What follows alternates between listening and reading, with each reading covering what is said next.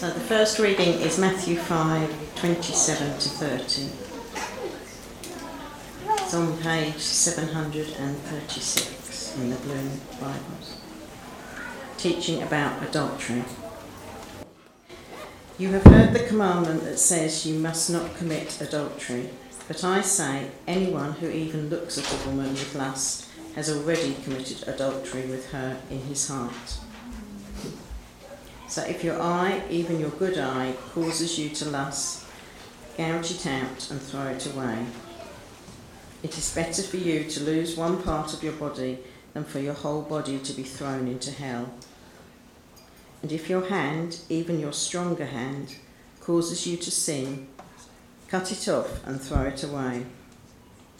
It is better for you to lose one part of your body than for your whole body to be thrown into hell.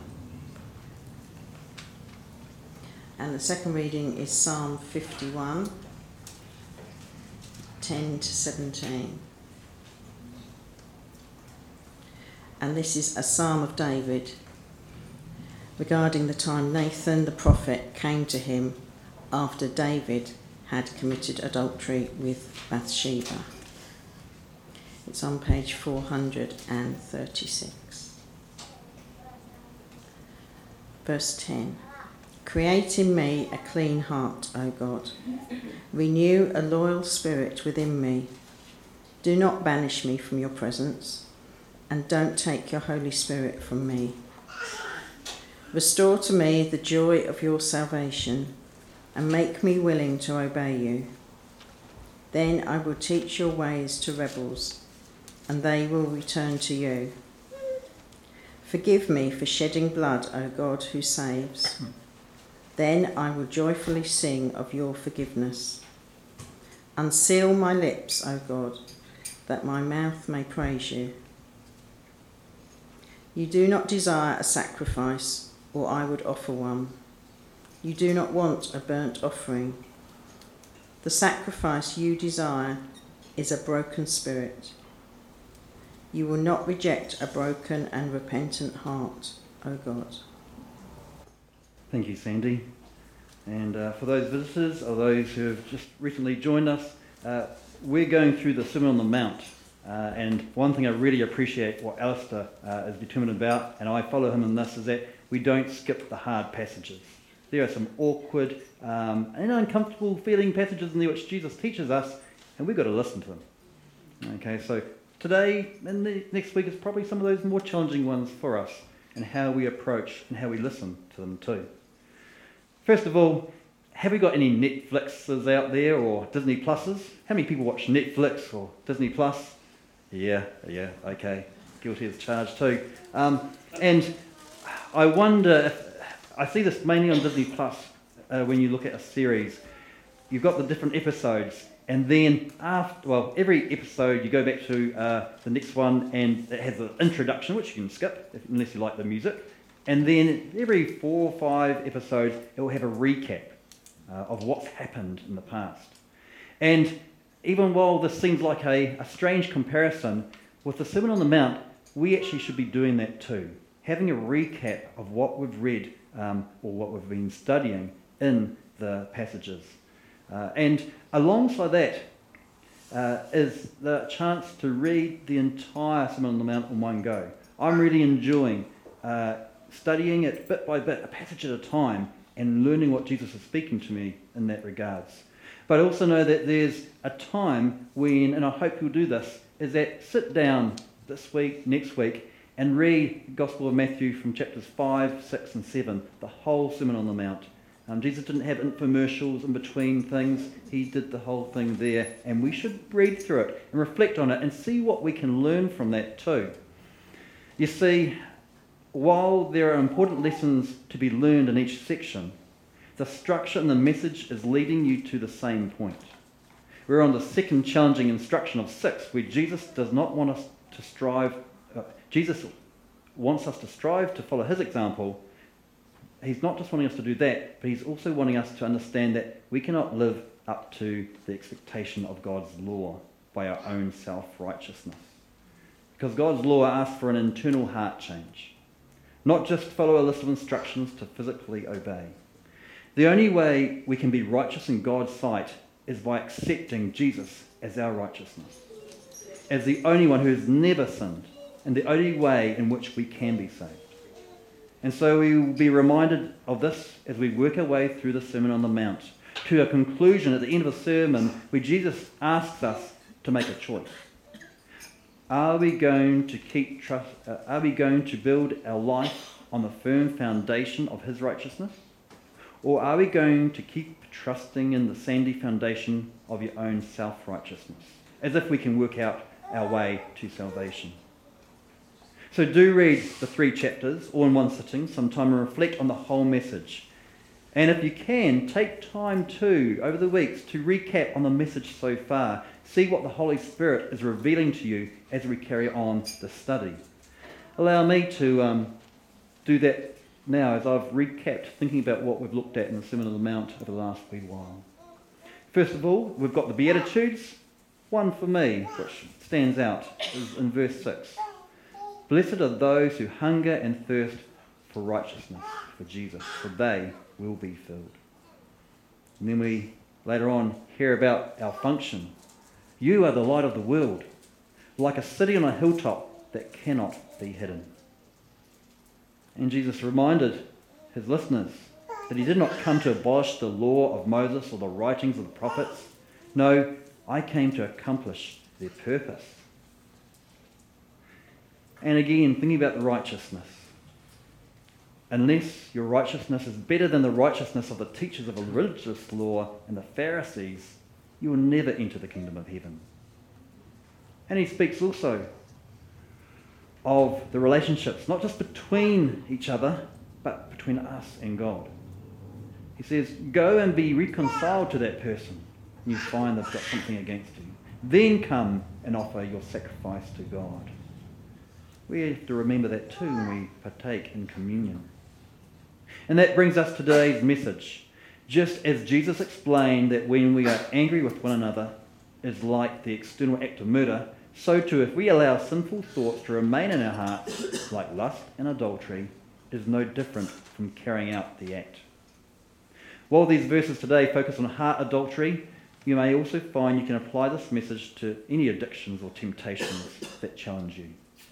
Perhaps pride, self-pity, anger, a judgmental character towards others. But in saying that, to apply it to all those other situations, I also don't want us to skip over the seriousness of the adultery that Jesus speaks against, even when it makes us feel awkward and uncomfortable. We live in a time when images, messages, and temptations are literally at our fingertips. Certain media platforms, advertising, and entertainment deliberately aim to feed us something that is not good for us. Such things are virtually impossible to avoid. Here's a couple of worthwhile sayings. The godly heart plans to avoid temptations whenever possible and flee from them when unavoidable. And the godly heart protects itself in advance. But when we fail, when we fall short of the mark, and we will, how we respond through true, deliberate repentance demonstrates our relationship with Jesus Christ. So we find 2 characters in the Bible who are challenged with this temptation and the outcome of each. King David and Joseph, one who falls to sin and one who flees from sin. Let me read a little bit of 2 Samuel. And this is the story of King David and his adultery to Bathsheba. It starts with this. In the spring, at the time when kings go off to war, David sent Joab out with the king's men and the whole Israelite army. They destroyed the Ammonites and besieged Rabbah, but David remained in Jerusalem. Then one evening David got up from his bed and walked around on his roof of the palace. From the roof he saw a woman bathing. The woman was beautiful, and David sent someone to find out about her.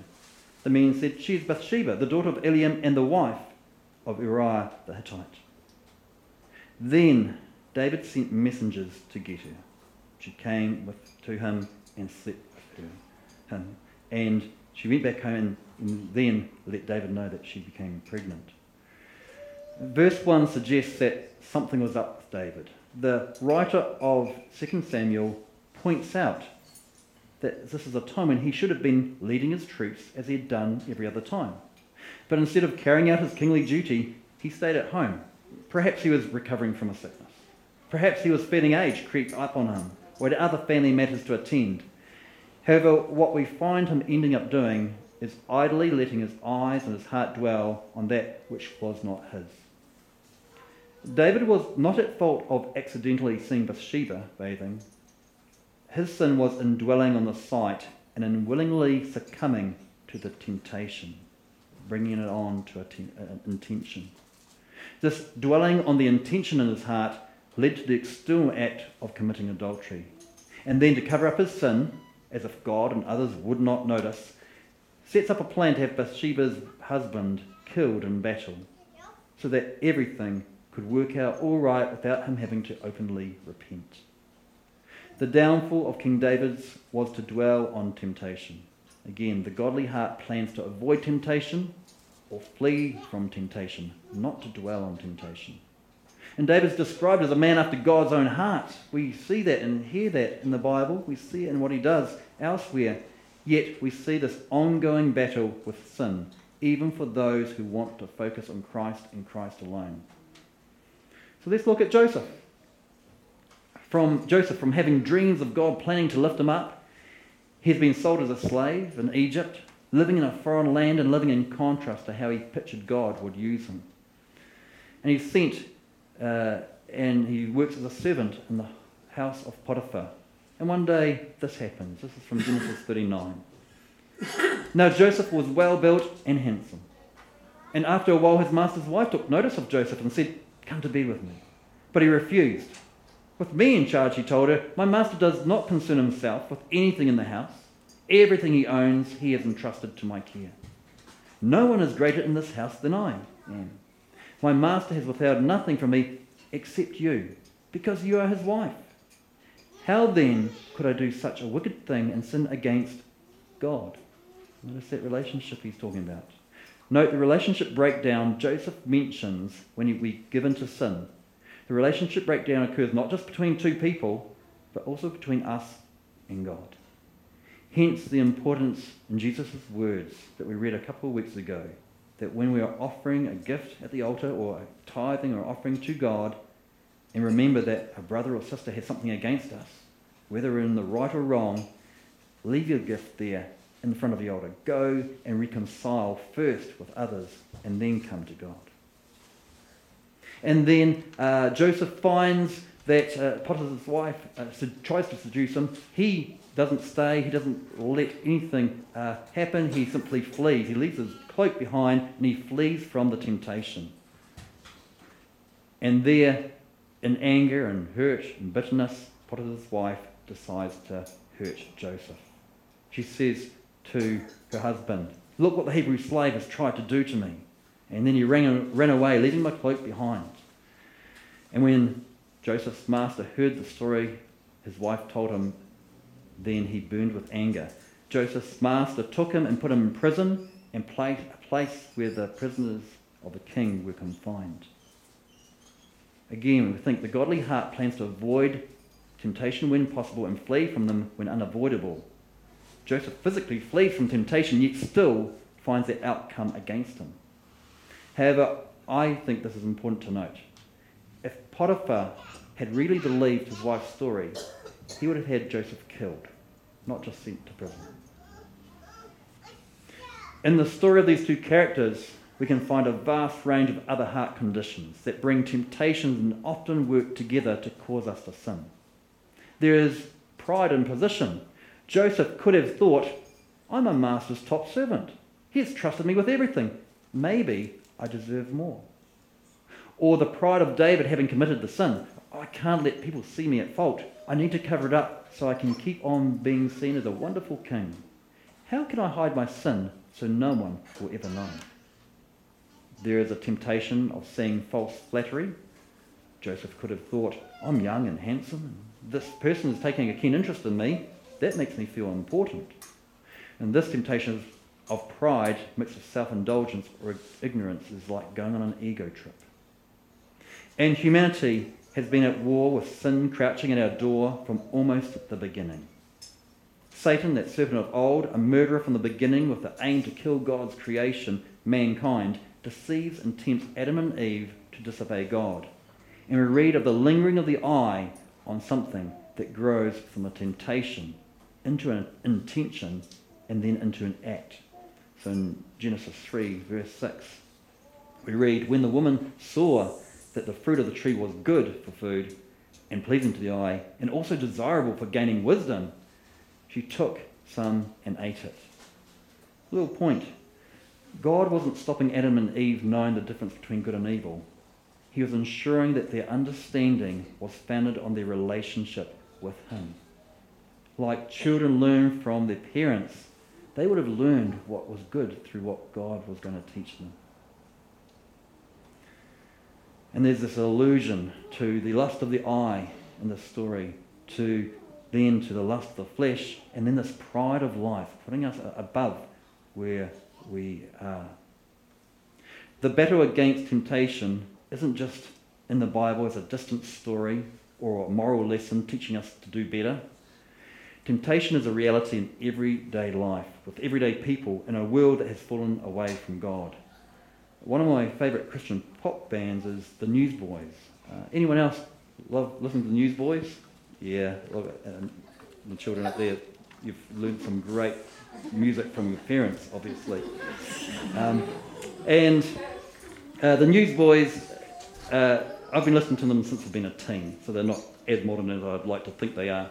But some of the band members are still the same in the Newsboys band. They now have Michael Tate, who is from DC Talk, who is another band I used to listen to. And the previous lead singer was Peter Furler, who stepped back some years ago, about 2009. He still sings with the band at times, and he actually is their producer. He produces, writes the songs, and they work together on that. But the band originally began with a lead singer called John James, and made their way into fame with songs like Shine and Take Me to Your Leader. However, in the midst of all this, John James got addicted to heart sin and made a terrible, terrible mistake. We're going to watch a clip shortly where the original lead singer, John James, speaks of how his internal heart condition was very different to what he was externally shown to the world. And that sooner or later, what was in the heart was going to spill over into the physical. He shows how there were other things in his life that joined in with this heart adultery to draw him away from what was the most important things in his life, his family and God. Other things had become an addiction to him, and even without committing the physical act of adultery, his heart adultery was to ruin his life. Have a listen to the clip and see if you pick up some of these other things that he mentions.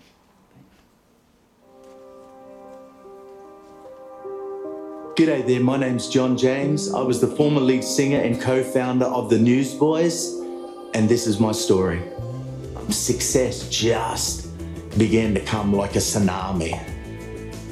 It was more work than ever, longer tours than ever, filling the biggest arenas, and now starting to sell hundreds of thousands of albums, now starting to win Dove Awards for Rock Song of the Year, Rock Band of the Year. The Newsboys. You know, starting to see gold albums, and, you know, we were getting married and having families and children, but the incredible wealth was coming now, the beautiful homes, the beautiful cars. We were living the American dream. Money, lifestyle, success, fame, the ministry has the ability to expose defects in your character. It's easy to be great from a distance when the limelight's on, but behind the closed doors, when you're not on stage, when no one's around, the lifestyle will begin to expose, like I said, the defects in who you are, in your foundation, in your character. And that's what happened to me. I'm losing my own grip and that sense of humility and humbleness and staying connected to the vine, connected to God. I made the terrible mistake of not guarding the sacredness of my marriage and my own life, where I begin to chat with other women who obviously weren't my wife online. it became the most addictive thing. A little compromise here and there. Eventually it's going to take its toll on every area of your life. I had one lifestyle of who I was when I was on stage, but then when I wasn't on stage, I was a totally different person. I believed in the gospel message, the message of hope, but I began to cut anchors from my life. I confided with one of the band members. Long story short, I was forced to step down and resign from the Newsboys. My world, it fell apart, and I was so exposed. I felt so naked, because I think at that moment I came to the shocking realization that my whole sense of value and worth and my whole identity was totally wrapped up in who I was with the Newsboys, and that meant more to me than my marriage. They're trying to fight for my wife, for my daughter. No, this is my identity. As long as I was with the Newsboys, I'm somebody. I have a purpose, I have a future, I have a hope, my success, my fame. Then when my career came to an end, I used alcohol as just a vehicle to escape. And things only went from worse to worse. I know my wife one day, and she found a bunch of letters, and she opened it up, and they're all from this woman that I'd been talking to, and she left.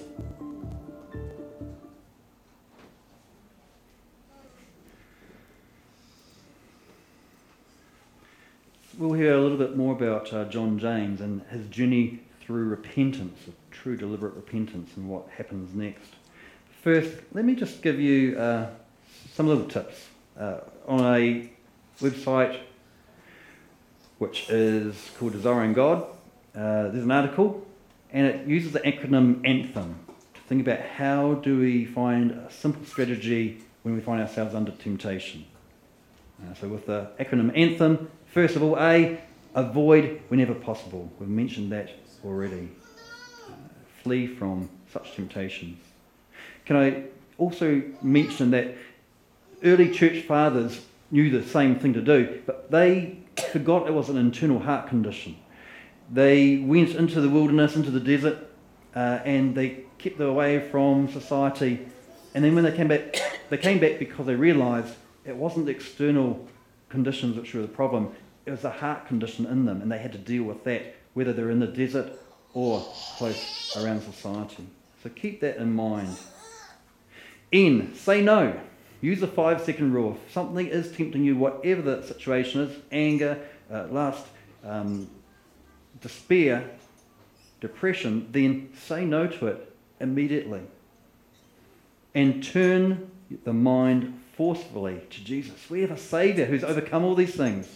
He's faced all the things that we have, and he's overcome them. He hasn't fallen into sin.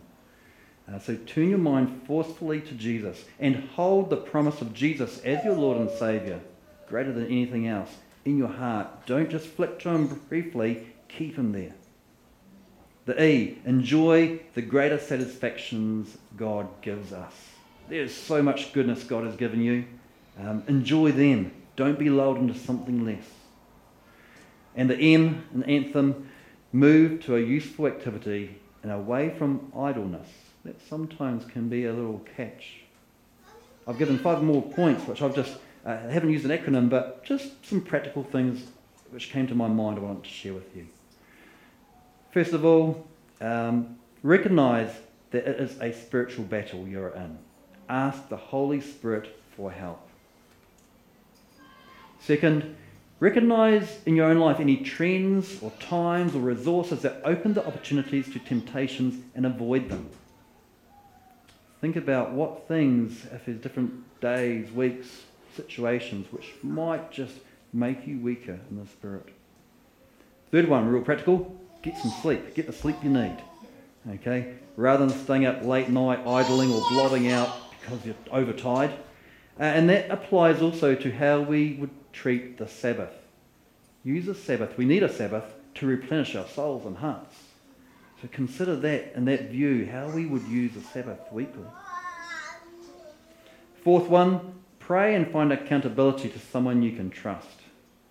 You might find that you need to talk to someone very privately who would just be there to support you. They may not have the skills to support you, they won't have the answers, but sometimes having someone there to walk beside you physically and there is a very good thing. And fifth one there, remove even things that you find are precious to you if they lead the way to sin. That's what Jesus meant by if your right arm or right hand or right eye causes you to sin, cut it off.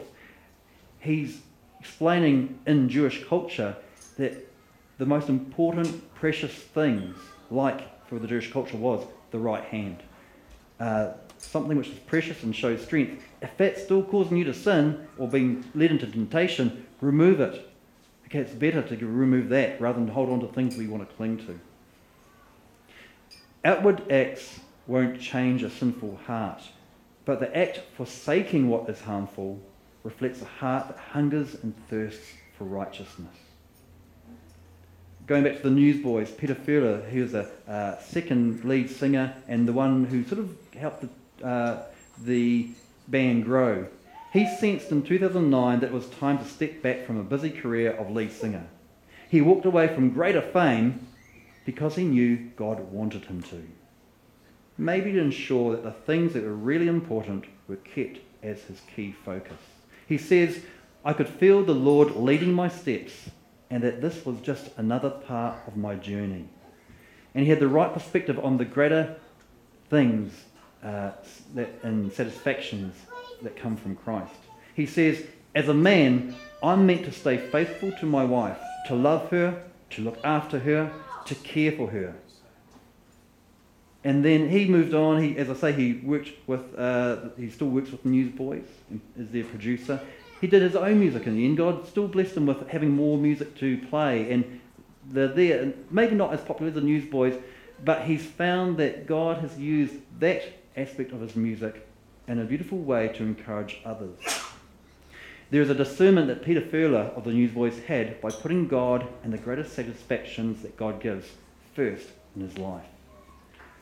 John James got caught up in the same temptation as King David did. And he learned the same lesson as King David did, as we read in Psalm 51. We're going to play another second short clip just to hear about his journey through repentance.